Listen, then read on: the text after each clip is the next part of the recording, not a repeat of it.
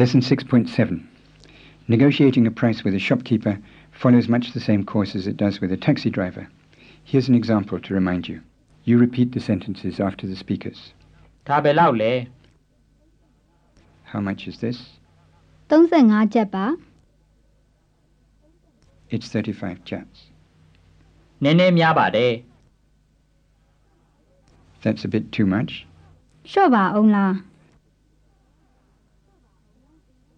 How about reducing it? ဘယ်လောက်ပေးခြင်းတလဲ How much do you want to reduce it by? 30ပေးမယ်ရမလား I'll give you 30. Would you accept that? ဒီလောက်မလျှော့နိုင်ပါဘူး I can't drop it that much. ဘယ်လောက်လျှော့မလဲ How much will you take off? နှစ်ကျပ်လျှော့မယ် I'll take off 2 kyats. 33ကျပ်ပေးပါ Let me have 33 kyats. ကောင်းပါပြီယူမယ် All right, I'll take it.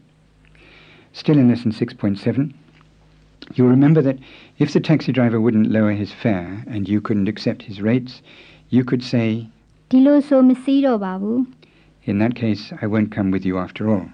If a similar situation arises with a shopkeeper, you can say this. Repeat it after the tape. ဒီလိုဆိုမဝယ်တော့ပါဘူး